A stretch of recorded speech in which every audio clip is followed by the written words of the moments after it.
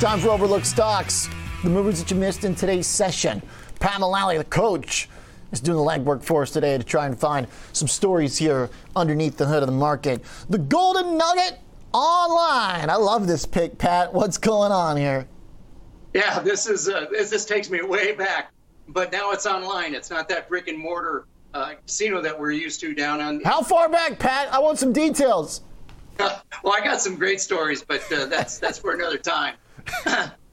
Especially about one of the board members and myself. But anyway, the Golden Nugget Online Gaming Live. It's a live dealer, a live casino floor, and it's a U.S. gaming market. Now, why is this important? Now, right now, the U.S. online gaming market is making a fraction of what they're projected to make, the industry's projected to make by 2023, which is about $92.9 billion. How's it going to happen? Canada's Senate approved making online gambling legal. It's legal in 31 states. There's about 6 pending right now, which when we look at the population in the United States, that's over half of the population that are living in the United States where online gaming is legal. So that's important. Now, where do these guys sit? Well, right now they're operating in New Jersey and Michigan, and they're looking to add to that space. They're looking to add Virginia and West Virginia, Pennsylvania, several others. So they're moving forward. Colorado and Iowa have signed on. They're in Illinois right now. So they're really getting out ahead of things. Now they have right now, the numbers don't look too good, and that's why we look at those overlooked stocks. They're at a $938 million market cap. They've got a negative $25 million in free cash flow. Yeah. The quarter one revenues of $26 million, however, up 54.2% year over year. Now, this is where the numbers get a little funky. It's posted a $3.5 million adjusted loss before EBITDA, but according to the company, they forecast continued negative EBITDA revenues of about 15 to 20%. Now, that's based on strategic investments in player acquisitions, and this is important because that's where I think Jefferies and these other people that are upgrading them are looking out into the futures. Jefferies upgraded them to about $28 about a month ago. Now this space itself is continuing to broaden, and so they've got DraftKings, FanDuel, they've got Caesars, Penn National, Wynn, yep, MGM. A lot of people to compete with. So how do they stack up? How are they going to compete, Oliver? And so when we look at this, we look at how their revenues have been compounding, and they've been compounding at an average growth rate of 50%. That's a growth stock in pretty much anybody's book. That's pretty impressive. Right.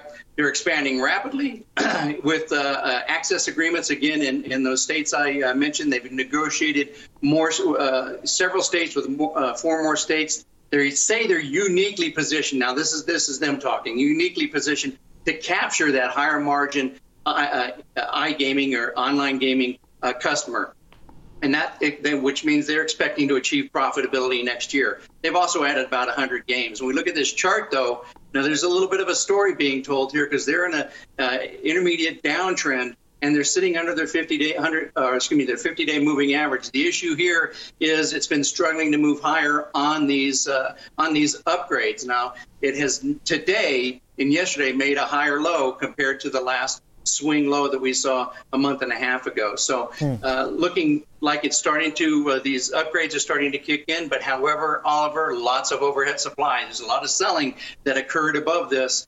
And the RSI, the momentum, still sitting in that bearish bias. All right. So the technical trend, not great, but some hope here that the bounce today represents support that was found. And the fundamental view from some of these analysts that top line revenue is going to help alleviate some of those cash flow problems that they're dealing with on the bottom line. So, all right, interesting kind of setup, a lot of tension for sure. Pat, let's talk Resolute Forest Products, RFP. Maybe a little bit of a proxy trade on lumber? Oh, absolutely, for sure. These guys have been around about 200 years, so they're not new to the game here. Their products are pulp, tissue, wood products, newsprint, especially papers. That's great newsprint stuff. And stuff. What's that? Great stuff. Great stuff. but it's a struggle, right? They market in about 50 countries, and they've got a market cap of just under about $988 million, so just under $1 billion. So the revenue is about 2.98. Their quarterly revenue is 26.71%. So not too bad. They have very, very small debt to income and free cash flow of about $60 million. Now, their share price is up about 120% this year due to what? The lumber tailwind. And that tailwind allowed this company to report operating income of about $177 million compared to $4 million in the fourth quarter. So how long can this last? Right. And that's been part of the reason that we've seen the price start to pull back.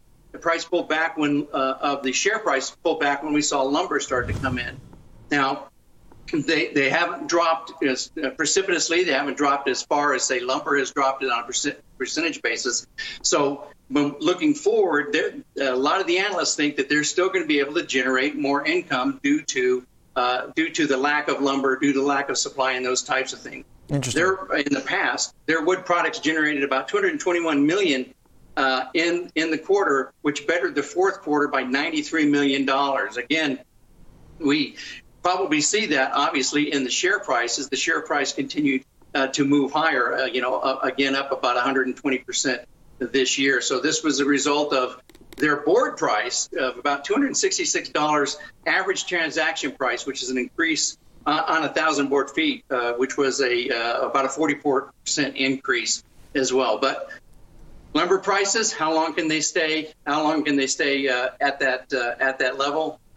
And can they rebound? It remains to be seen. Okay. You look at the fundamentals again, strong fundamentals, bouncing up from the 100-day moving average, resistance at the $17 mark. Yeah. That's the recent high. That's the target. All right, so it's coming in on this potential support here, the long-term average, maybe just kind of working off some of that wild lumber price that really got up there. Certainly, you kind of hope that if that's past that kind of supply imbalance that's been priced through in lumber, maybe that decline we got from that high can let this stock kind of settle in. Pat, real quick, last one. Give us the minute update on Range Resources, one we've tracked a little bit here and there as far as a strong energy trade. A couple upgrades, this thing's at the high. What's the latest here, Pat? Well, like lumber, this is natural gas. So natural gas is at an extreme, and so that's pushing the price of this company higher. Their earnings outlook has been improving. Which you can see in the price as the price has been increasing. They're expected to increase their earnings this year by about 1,511%, or $1.27. And when you see these upgrades come along, that has a tendency to push these trends higher. And so basically the trend is well intact, even with the pullback in energy that we had yesterday. Now remember, these guys are natural gas. Natural gas is not necessarily at the ultimate extreme, but at $3.69. That really gave this a boost to the share price, pushing this higher, continuing to push this higher. Still in its uptrend. Nothing radically has changed here. Okay. Pat Mullally, good stuff. Like the updates. Really like the deep dive into the golden nugget. That's a pretty interesting situation. Tough to have any real confidence on which way that's going to break, but we'll be watching it closely here. And Pat, we'll catch up on that golden nugget story too. Thank you, Mr. Mullally, our contributor from Salt Lake.